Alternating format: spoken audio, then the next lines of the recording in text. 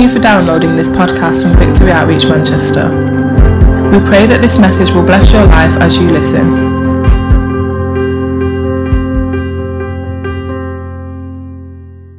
New seasons begin, old seasons end, Lord, as we finish this series that we've been in.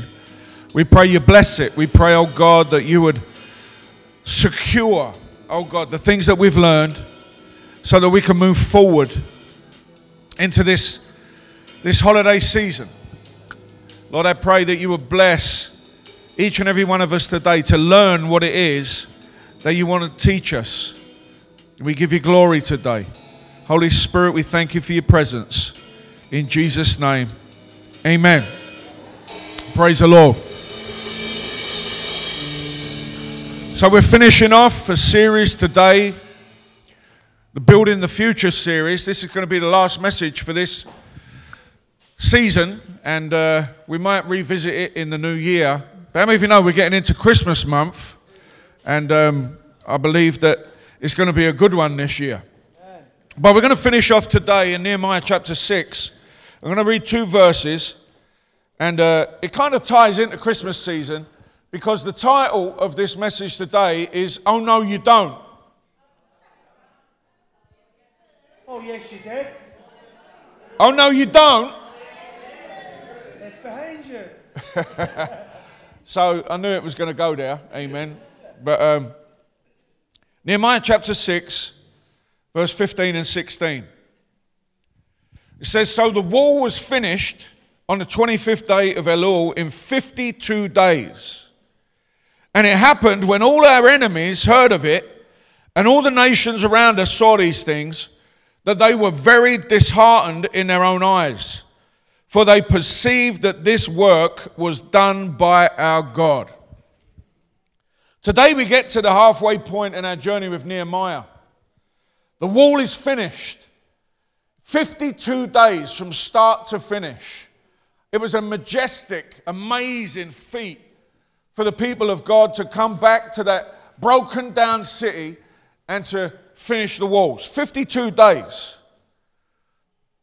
It's important to understand that when we obey God's will, when you do what He wants you to do, even though you might not understand everything that happens, it probably won't be easy, but you have to understand that the moment you begin and decide to begin to do God's will for your life, whatever comes your way, it won't fail. You won't fail. You can give up, you can quit, you can run away, you can do all of that stuff, you can take your toys and leave the game, you can spit your dummy out, you can stop, but the enemies around you can't stop you. Circumstances can't stop you. If God has said for you to do it and you obey Him, guess what's going to happen? You're going to end up doing it. It's already a done deal. God has already set the scene. Nehemiah is a great example of this. He didn't have an easy time when we've been going through this series. We've seen that one thing after another has come against him. How many of you have not had an easy time at times in your lives? Sometimes in Christianity we don't have an easy time. You know, whoever told you get saved and everything's going to be easy was lying. Because that's not what the Bible says. It doesn't say it's going to be easy. It says it's going to be simple, but not easy. There's a difference between simple and easy. Some things are just simple. You just do what God says. But it doesn't mean to say it's going to be easy. In fact, it's probably the opposite. Whenever you set out to do God's will, it's probably not going to be easy. Can someone help me out and say amen and agree with me? Right? Why? Because there is an opposing force that comes against the things of God. Nehemiah didn't have an easy time, but he accomplished something amazing. And make no mistake, man, building the wall of Jerusalem was an act of spiritual warfare. You know, we talk about spiritual warfare, and some people poo-poo it, they dismiss it. They're the ones that end up either so irrelevant that the enemy's not bothered about them, or they just end up as puppets, or they end up messed up and not doing anything, because they mistake the fact that we are in a spiritual battle just living in this world. Can someone say amen? All right? We have enemies. God has enemies. Now, he's defeated them through the cross of Jesus Christ. But they're still there. They're like squatters in a house that they don't own anymore. And sometimes you have to make sure that you get them out in the right way. But this was an act of spiritual warfare. Spiritual warfare is not about shouting at the devil. I've been to some places and, they're doing spiritual warfare and they're calling the devil names and they're talking about the devil and slapping him in the face and, calling him all the names under the sun and shouting and screaming. The devil's not bothered about that. He doesn't care about the loudness of your voice. He cares about your obedience to the voice of God. Whenever you do what God says, that's spiritual warfare. Whenever you step up and you do what God wants you to do, you're making a statement, and that's spiritual warfare. Can someone say amen? The Great Commission is spiritual warfare, making disciples, getting baptized in the name of the Father, the Son, and the Holy Spirit, obeying what he commanded you. That's spiritual warfare. Baptism is spiritual warfare, because when you go down into those waters, you are telling the devil that he lost the soul that he thought he had. Right? Hell lost another one. Yes, I am free. I am. So there's spiritual warfare. When you give, it's spiritual warfare. When you pray, it's spiritual warfare. When you fast, it's spiritual warfare. When you read the Word of God and you do what it says, that's spiritual warfare. And building the wall was a massive, massive statement. It was a massive act. It was a statement of faith in the Creator God, and it dealt a massive blow to his enemies. I don't know about you, but I used to live for the devil. I literally lived for the devil. Amen. I did the devil's will in my life, right? I did bad things. I was a sinner. Huh? Now I'm a winner. Hallelujah. Amen. The difference is that Jesus Christ came in. But before, we used to live for the devil. We used to do his will. But then things change. When you get away from that, when you turn away, when you repent and you turn to God, all of a sudden, that enemy that used to have you in his grip and have you in his grasp, he doesn't like it.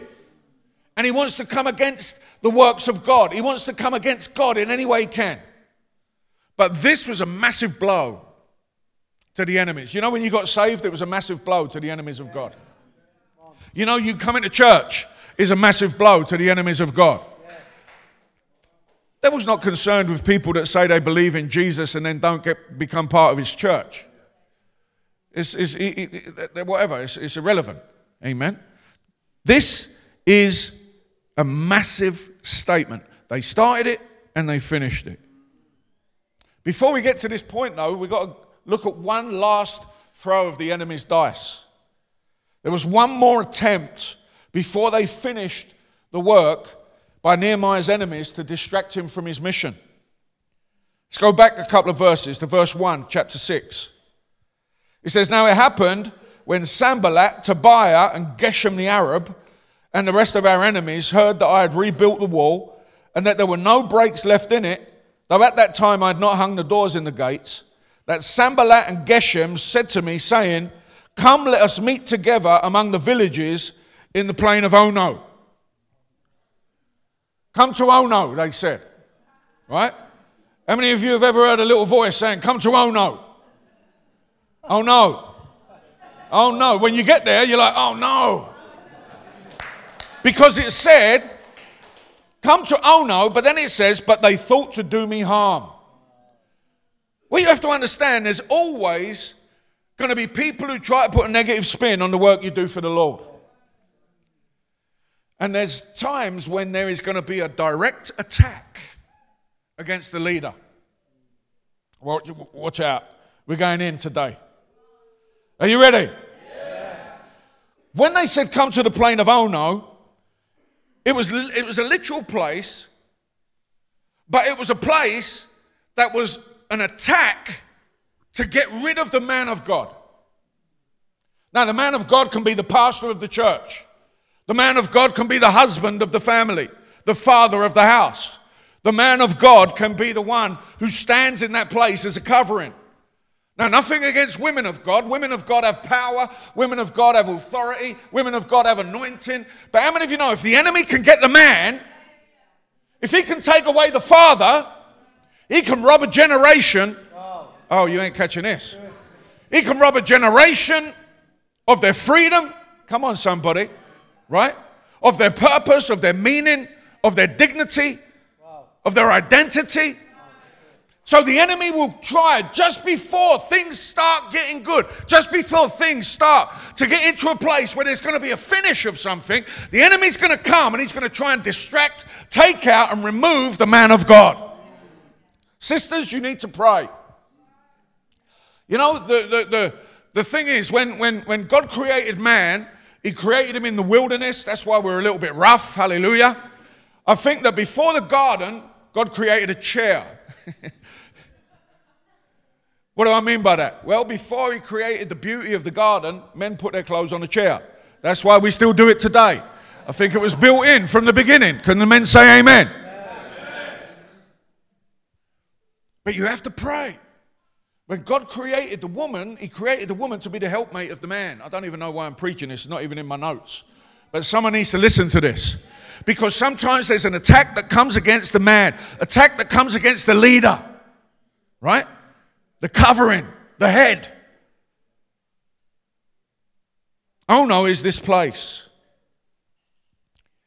It's the place that the enemy tried to get Nehemiah to go to. It was about 30 miles outside of Jerusalem. It was on the border of their territory and the territory of Samaria. So it was near to the enemy's camp. How many of you know sometimes God will try and distract you from your mission and get you somewhere else so that you're near the enemy's camp and you don't even realize it?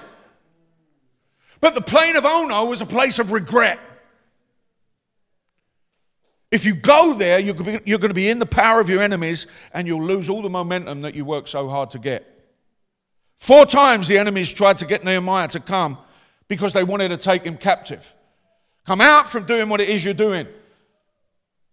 The strategy was to take Nehemiah's focus off his God-given task. And watch what they did, how they did it. This is how it works.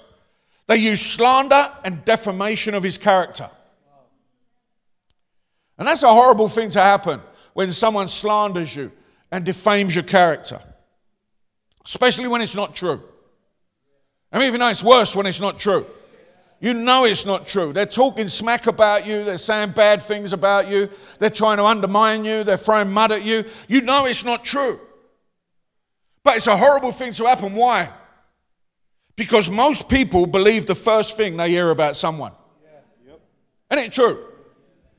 Most people believe the first thing they hear about someone. I've had this happen to me many times. As a pastor, you know, I've had people try and get me away from my mission, away from my task, to go to the plain of Ono, to go and argue with them, to try and defend myself. Come on, somebody. To try and go and, you know, clean up what it is that they've tried to dirty. People have tried to do it. Amen. Get me to Ono. Get away from pastoring the church. Get away from praying for people. Get away from trusting God for people's souls. Get away from ministering to people, from seeing marriages, from seeing relationships develop, from seeing babies dedicated, from seeing souls baptized, from seeing people graduate the homes. Get away from that. Get away from creating atmospheres where people can get to know Jesus more. Get away from that. It's happened many, many, many times. And the worst ones are from people that are considered to be close. People that you've brought in, people that you've given position, people that you've helped, people that you've encouraged, people that you've empowered. That for whatever reason, they will then come and they will try and slander you and defame you.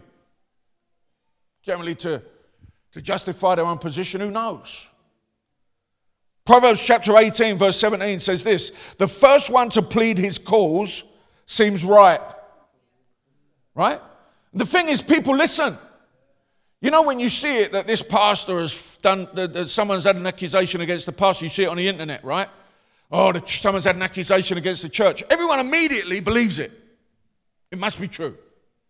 Right? Such and such has done this. Oh, such and such has done that. Immediately everyone believes it's true. Because the first thing that someone says against someone is what they believe. But then the Bible says, until his neighbor comes and examines him. Huh? Until someone else comes and says, no, Hold up a minute. What about this? And what about that? And what about this? And what about that? That's why we have to be our brother's keeper.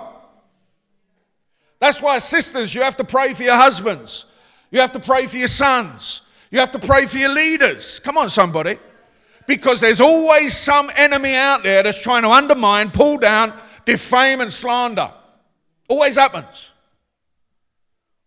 And the thing is this, when it happens, you don't want to get involved in a war of words. So the only thing that you can do in a situation like this is what Nehemiah did. And we see two things that happen right now. Are you ready to learn some stuff?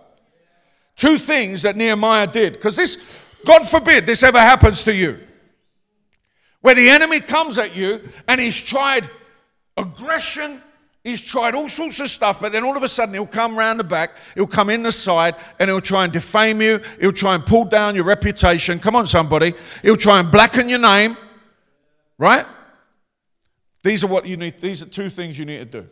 Are you ready? Number one, the first thing that we can learn from this is that Nehemiah didn't get distracted away from his God-given purpose. There's no point trying to win a war of words with an enemy. It's like someone says, there's no point wrestling with a pig. Because both of you will get dirty and the pig will love it. Amen? These things, there's no point. You just got to not get distracted. You've got to keep your eyes fixed on the prize. Come to Ono, his enemies said. Stop what you're doing. Come to Ono. They knew if they could get him to Ono, right, then he's going to get there, they're going to capture him, and then he's going to be in regret. He's going to go, oh no, why did I listen? Why did I get involved in that? Why did I get involved in that war of words with some idiot on Facebook? You see people doing it. Don't do that. Amen. Don't argue with idiots. Don't argue with enemies. Don't do that. How many of you know that sometimes people are going to try and do some stuff to mess up your head and mess up your life? The last thing you need to do is argue with them, because all the energy you put into arguing with them is being taken away from focusing on what God wants you to do. Don't get distracted. Don't take your eyes away from doing what God wants you to do. Come to Ono, his enemy said. But Nehemiah said, oh no, you don't. That's what you've got to do when the enemy comes in like that and he tries to mess up your mind. You've got to say, oh no, you don't. Say it right now. Say, oh no. Oh no. Oh no. Oh no. Oh no, you don't. Oh no, you don't. Remember that. Huh? They wanted to capture him and stop him finishing his task. But look at what he said to him in verse 3. He said, so I replied by sending this message to them. I am engaged in a great work, so I can't come. Why should I stop working to come and meet you? This is the thing. Why should I stop doing God's will to come and argue with someone who ain't doing God's will? Why should I stop doing God's will to come over and meet with someone who's irrelevant to God's will, who actually is opposing God's will, who's not honoring God by doing what they're doing? Why should I get distracted from doing the right thing to come and meet a wrong one? And this happens everywhere. This happens in every area of our lives. When you're a Christian, amen, there's going to be people that say, why do you go to church on Sunday? Why do you give to the church? Why are you at the prayer meeting? Why are you not down the pub with the lads? Why are you not out with the girls? Why don't you drink anymore? Why don't you do this anymore? Well, you're no fun anymore. Have you ever had that? Huh? And if you start getting involved in that, you're in the plane of Ono, because there's regret in it. But Nehemiah wouldn't take the bait, and he stayed focused on his task. Honestly, if we're really honest, there's loads of things that we need in our lives in order to feel fulfilled, right? We live in a world where stuff is very important. We live in a world where, you need money, right? You need money. Wouldn't it be lovely to live in a world where you didn't need money? Huh? Where you could just barter. Right? Imagine that. You see something that you like, you say, I'll swap you a cow for whatever it is. But we need money, so we have to work. We need to earn a living, and that's biblical. But how many of you know we also need to live a life that honors God, which is spiritual? Amen? So we have to balance it somehow. We need to be able to honor God. There's stuff that we need. There's stuff that we need to do. There's things that we want. And we don't like it when people try and undermine us. It makes us feel uneasy. It makes us feel dirty. It makes us feel like we're not being successful. But what is success? Success is not just about achieving your goals, although we need to achieve our goals. What's the point in achieving your goals if you don't live your values? There are many people that have climbed the ladder of success only to find out when they get to the top that they stuck it up against the wrong wall. Right? It's easy to make money. If you want to lie, steal, cheat, connive, break the law, come on somebody, hurt other people, right? I could make loads of money now by becoming a pharmaceutical salesman. But it might hurt someone. But it's about living your values. You got to honor God. In Ephesians, Paul teaches on the fundamentals of living the Christian life. He makes it clear, Ephesians 4:1, that we are to walk in a manner worthy of the calling by which you have been called. And sometimes you have to understand there are things that we think that we need. There are things that we think that we need to survive. There are things that we think that we need to give us identity, to give us security. But what about the calling? I don't know about you, when I was rising up in the things of God, the calling of God was central to my life. I was saved for a reason. I was saved for a purpose. I knew that. That purpose was bigger than just what everyone else was doing. It was more unique. There's a calling that God places upon our lives. It's a calling that is eternal. It's a calling to follow a person for a purpose. And it means we go through a process. It's a calling that sets us apart, that makes us unique. And I don't know about you, but we don't hear a lot about the calling. We hear about it in Victory Outreach, but where is it in the world around us? Where is the calling of God?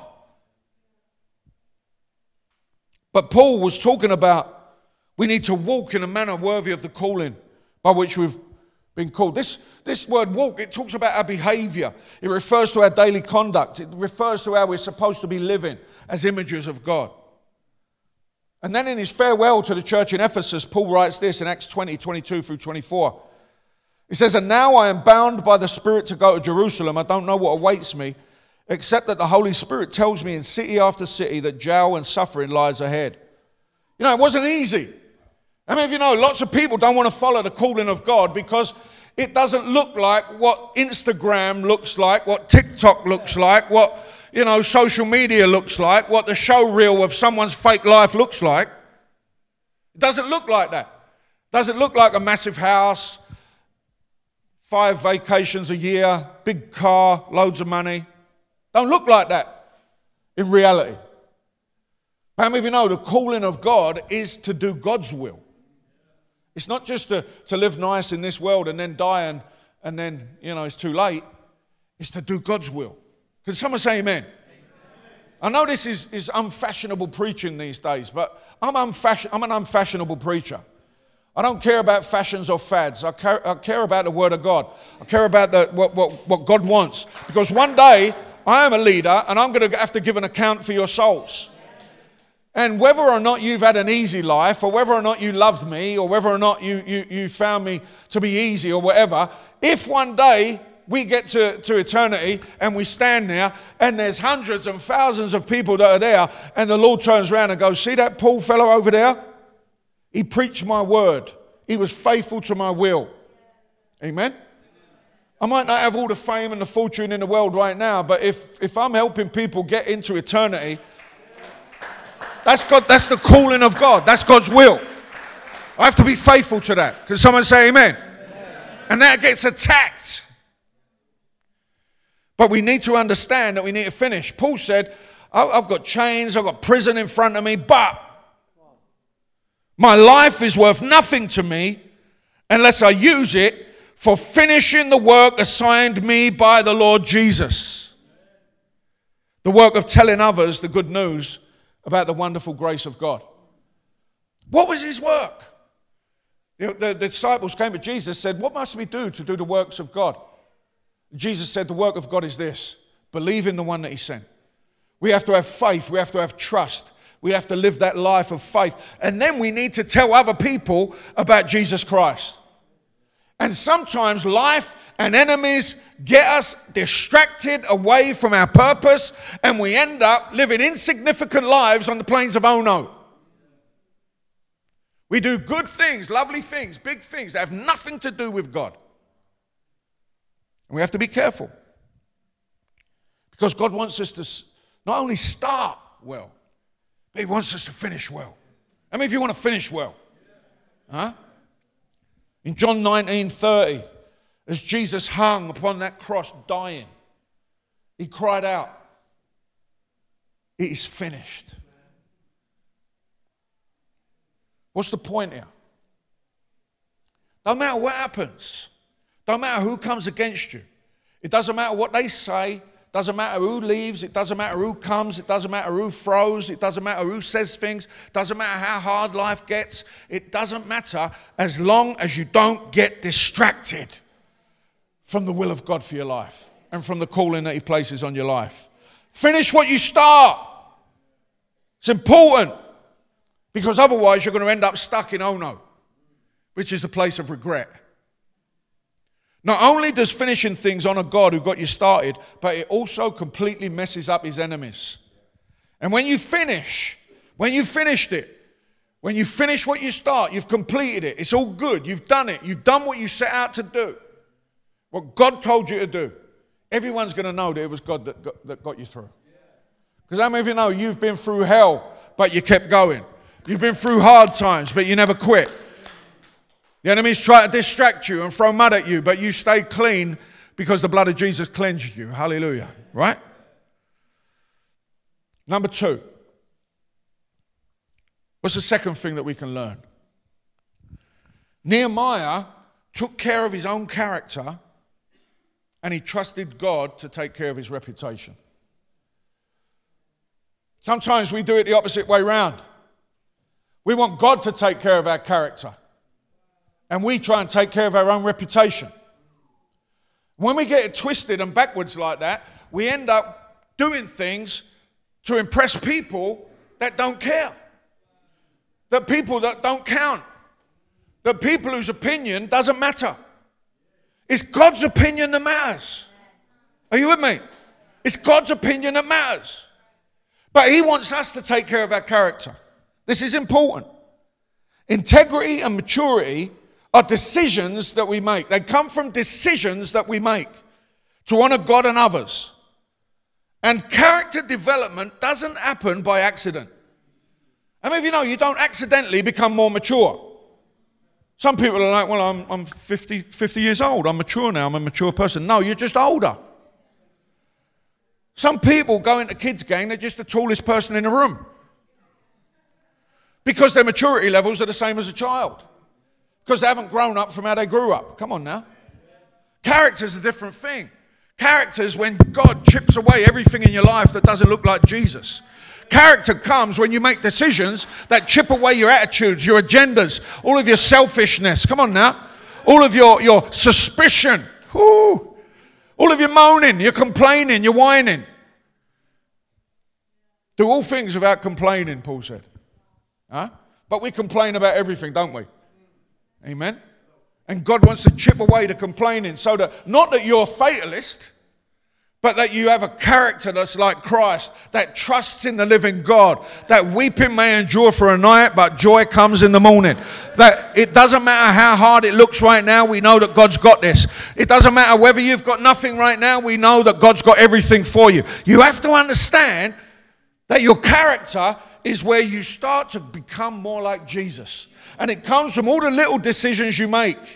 The decision you make to get up and pray in the morning. The decision you make to come to church. The decision you make to forgive. The decisions that you make, come on somebody, to not watch that thing on social media. The decision that you make not to lie, not to steal, not to cheat. All these little decisions we think are just little decisions, but they build big characters. Someone once said, big doors move on small hinges. If If you want the door of your character to open up so that people see Jesus when they look at you and not just some flesh monster, hallelujah, right? Then it's these little decisions that you make. And it's intentional. It's intentional stuff. I found that God is more concerned with our allegiance than with our performance. So God wants you to fix your eyes on him and keep going forward. He wants you to just keep going. Sometimes you're going to mess up. How many of you have ever messed up? How many of you have, you've said the wrong thing at the wrong time? How many of you have thought the wrong thing? How many of you have moaned at least once today already? Put your hands up. Amen. You've complained about something already today at least once. Put your hands in the air, waving like you just don't care. Come on now. Right? We mess up. But God's not concerned with our performance because he knows that we mess up. Someone once said when you become a leader and someone says, I want you to become a leader, I want you to take this job on, I want you to take this task on. When Nehemiah became a leader, he probably thought to himself, and we know that he didn't have the goods. But that's okay. Someone once told me, listen, it's okay. When God called you, he already factored in your stupidity. He already knew you was going to mess up. But that's all right. He's told you what to do when you mess up. If you mess up, fess up. Don't hide your sin. Confess your sin. And he is faithful to forgive your sin.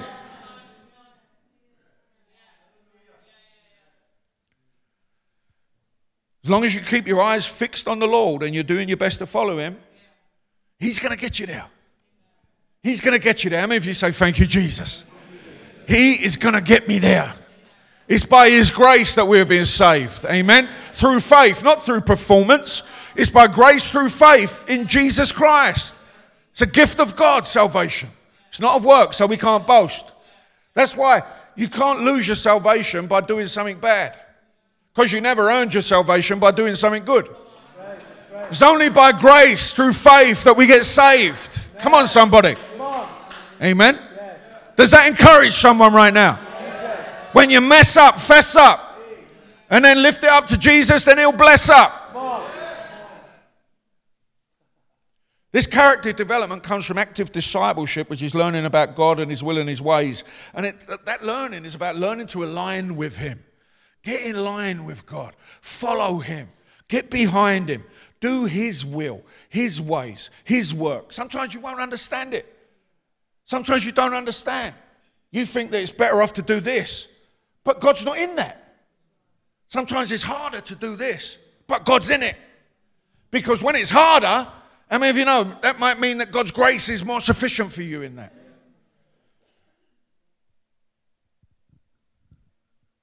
It's about learning to align yourself with the Creator, not just the created things that try to imitate him. And this cuts off a lot of the avenues that your enemy try to crash into your life through. It shuts down the gateways to your soul. It pulls down the strongholds in your mind. You won't understand why everything happens to you, but you can trust that even if you go through the fire, God's going to blow out the flames. You're going to come out smelling of gold. Hallelujah. Looking like gold. Smelling. You're not even going to smell of smoke. Here's the thing. Your reputation is one of your most important assets. Right? You ever try and do a business deal? You ever want to go and get a mortgage? They're basically checking your reputation. You go and get a job. They're going to ask for what? Credentials. They're going to ask for references. What is that about? That's about your reputation. Are you with me? A positive reputation will open new opportunities. It can open up a job opportunity, a promotion, right? It can even get you a partner or a spouse or someone because you've got a good reputation. They check you out. Are you with me? You want a job? They're going to ask about your reputation. But the thing is this, the enemy comes to smear and dirty your reputation. And if you run away from your task of developing your character by doing what God wants you to do, and you run away and argue with an idiot to try and cleanse your own reputation, which is what naturally we want to do. But how many of you know naturally is not what God wants us to be living in? He wants us to be living supernaturally. And this is one of the hardest things to do, man. Is to trust God with your reputation. If God upholds your reputation, then who can say anything else? Proverbs 22 verse 1 says, choose a good reputation over great riches. Being held in high esteem is better than silver or gold. But what happens when the enemies come and they start slandering you? They start accusing you. When they start saying, like they did with Nehemiah, if you read down through the story, they start accusing him, right? I've had people try to undermine my reputation, man. I could tell you some stories about some people that would change the way you think about them. But I won't, because I'm not the same as them. So I just take it. And I just carry on working my mission. Working my mission. Working my mission. Working my mission. Working my mission. Dealing with my character. Looking at myself. Is there any truth in that? Can I change in that? Have I done something wrong in that? God, forgive me if I have. God, help me. And I just keep going forward, keep going forward, keep going forward. And then what happens is, those people that throw the stones, they're no longer around. Those people that throw the stones, they end up doing nothing. It's not like people that throw the stones against men and women of God actually go on to do great things for God, because they're working for his enemy, doing accusation. That's not what God does. That's what the devil does. He's the accuser. And if you just keep going forward, how many of you have had people try and say bad things about you and you're trying to do God's will? Just keep walking forward. Trust God to deal with your reputation. The thing is, if you're still found there doing God's will and people are getting touched and changed and coming to know Jesus, then that's God's stamp of approval on your life. Work on your own character. Stand your ground. Let God handle your reputation. That's what I've learned from Nehemiah. That's what I've learned in all my years. It's something that if you get it, you're going to be blessed. You're not going to live offended. I mean, if you know, we live in an offended culture. Everyone gets offended about everything, right? Everyone's offended about everything. Amen? But if you can live being unoffended, unoffendable, you can't get offended. Guess what? You are part of, forget the 1% of the richest people in the world. You are 1% of the most blessed people in the world. Someone that can't be offended by people's nonsense. Because my eyes are fixed on Jesus, the author and the finisher of my faith, who for the joy set before him endured the cross, endured the offense, hung there naked on a cross, beaten, blooded and bruised, when he'd done nothing wrong. If Jesus can do it, and he did it for us, and he says, take up your cross and follow me daily, guess what we got to do? We got to fix our eyes on living for Jesus, and don't worry about the naysayers, the nonsense speakers. Don't worry about the people in the world. Don't worry about the atheists, the science people. Don't worry about the people that try and mock. Don't worry about that. Whatever. I have decided to follow Jesus. No turning back, no turning back. What are you going to do to me? Hallelujah. Come on. Once again, we learn from what Nehemiah did, verses 8 and 9. I replied, there is no truth in any part of your story. What they'd done, they'd come to him, they sent a note to him and they said, there's a rumor. There's a rumor about you. Woo. I mean, you know, rumors are horrible things. Huh?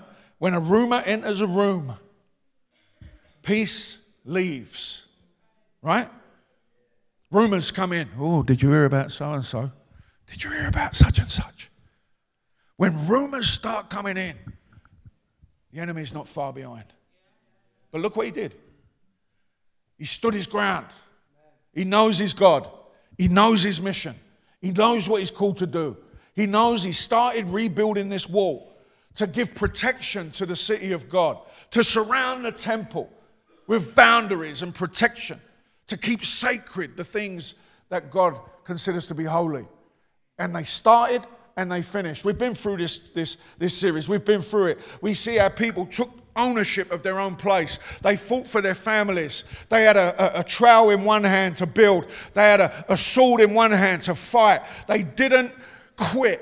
There was madness that came in. There were people that didn't do what they needed to do, but they kept focused. And in 52 days, they finished the work. And here we see this distraction come in. There's a rumor. In verse 8, he says, there's no truth in any part of your story. You're making the whole thing up. Huh? Then in verse 9 he says this, they were just trying to intimidate us, imagining that they could discourage us and stop the work. So I continued the work with greater determination. That's what it says. All the threats, all the intimidation, all the lying accusations just bounced off Nehemiah's spiritual armor. Because while he was working on his character, he was armoring himself with the helmet of salvation and the breastplate of righteousness and the belt of truth. He had the shoes that were fitted with the gospel of peace. How many of you know, if you're a Christian, you've got snakeskin shoes. Hallelujah. Because they're for... it's all the snakes and scorpions you've been trampled upon. He had the shield of faith that he put on his arm. He locked in rank with his brothers and his sisters. He didn't quit. He stayed firm. He did what he had to do. He didn't complain or moan or blame or do any of that nonsense. He kept going. He kept building. He kept growing. He kept doing everything that he needed to do. He got the sword of the Spirit and he kept saying, it is written. No, that's not what God wants. No, you can't get me. Hallelujah. And he finished the work. And that's what happens. So as we finish this series, I want to commend you to do those two things. Keep your eyes fixed on Jesus. What has he called you to do? What has he called you to be?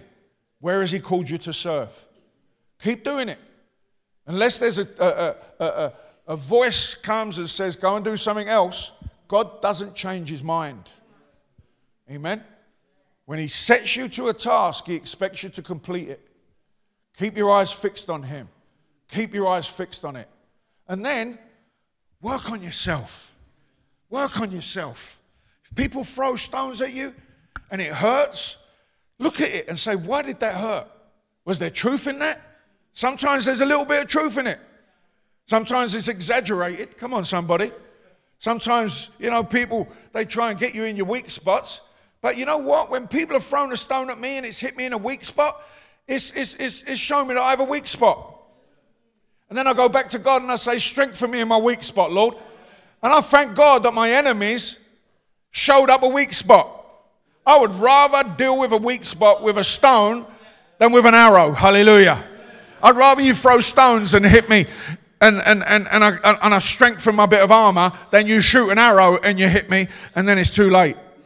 So we can thank God that our enemies come. We can thank God that even in the midst of slander and trial, even in the midst of madness, even in the midst of opposition, even in the midst of deception and temptation, even in the midst of exaggeration, in all these things, God is working. And when he's working in us, he's working on us, he's working through us, no one can say anything. At the end of the day, our enemies are astounded. They're like, how are they still standing? Ooh. For some of you right now, just as we enter into this next season, the enemy's looking at you saying, how are they still standing? How are they still standing?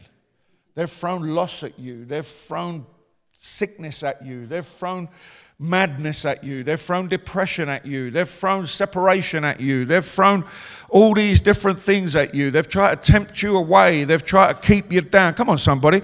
They've tried to stop you from going forward. They've thrown loneliness at you. They've thrown all these different things at you, mental attitudes and emotional stuff. They've thrown temptation at you. They've thrown weakness. They've even thrown failure at you where you failed in different areas. But listen to me, you've failed forward because you're here. You're there with Jesus. He's never left you. He's never forsaken you. He's there for you. He's not going to leave you. He's with you. Things are going to go well. It's going to go good. Finish what you start. How many of you can finish what you start? How many of you are going to finish this year well? Now let's stand to our feet right now. We're going to pray.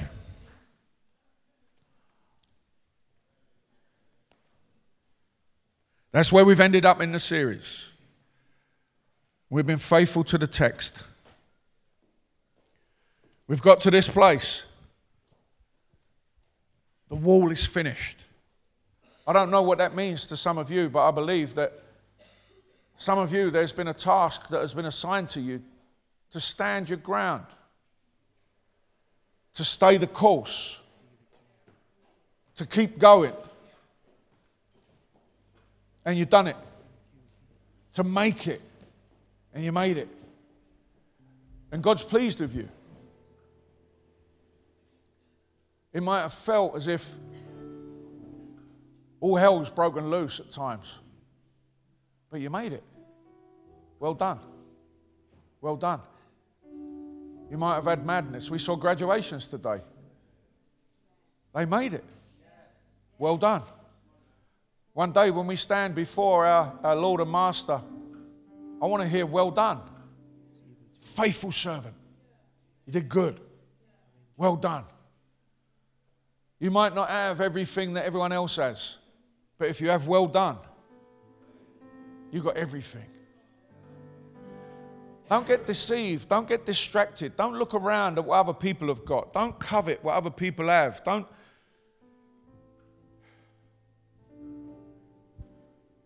miss what God has been doing in your life.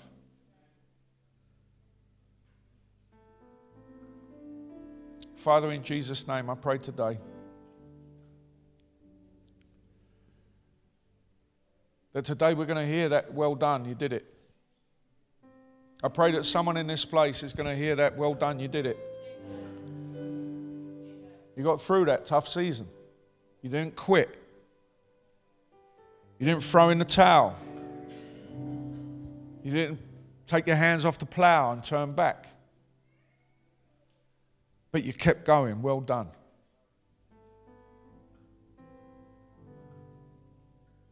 For some of you, that means that you brought up a child on your own. But now the child is grown and they're doing good. Well done. For some of you, that means that you've got through a really tough season when you could have just thrown everything away and cursed God and died, but you didn't. Well done. You finished. That season's over. The test is done. Whatever it is, man, well done. That's what I really feel today, just to tell you. As we come to this close in this series, well done. Well done. If that's you and you've stood your ground, well done. Father, in Jesus' name,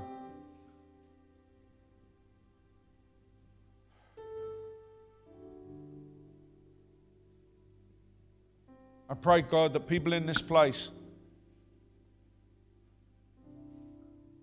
will be encouraged.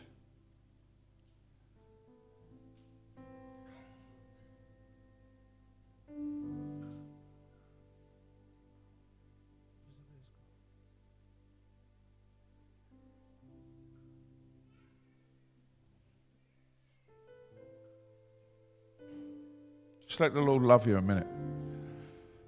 Just close your eyes, lift up your hands.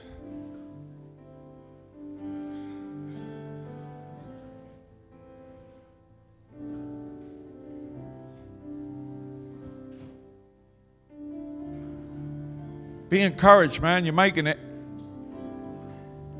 You're further on than you were.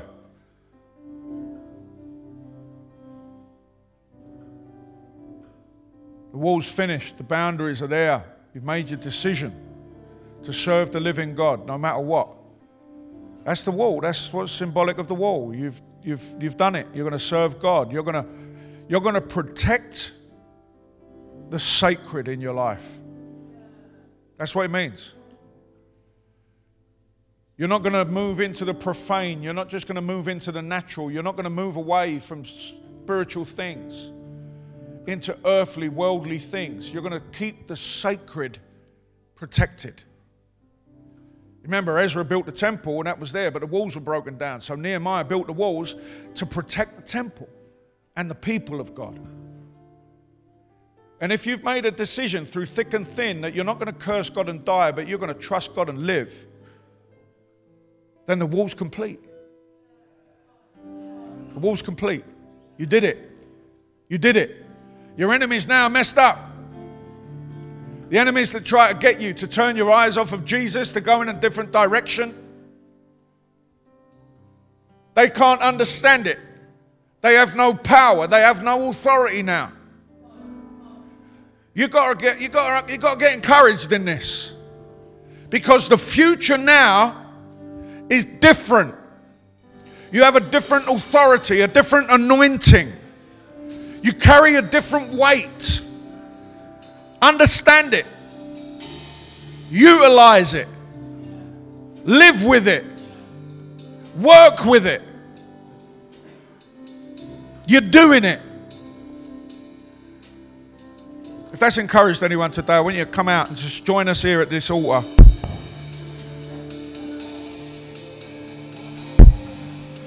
Anyone who's been finishing some stuff, who feels encouraged, who wants to make that statement, who wants to make that declaration, who says, you know what, I'm in it. I'm in it. Come out right now. There's a power in this response.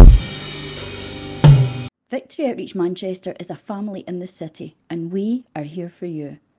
Visit us every Sunday in person at the church building or live on Facebook and YouTube at 10 a.m. Go to our website vomanchester.org.uk for more information.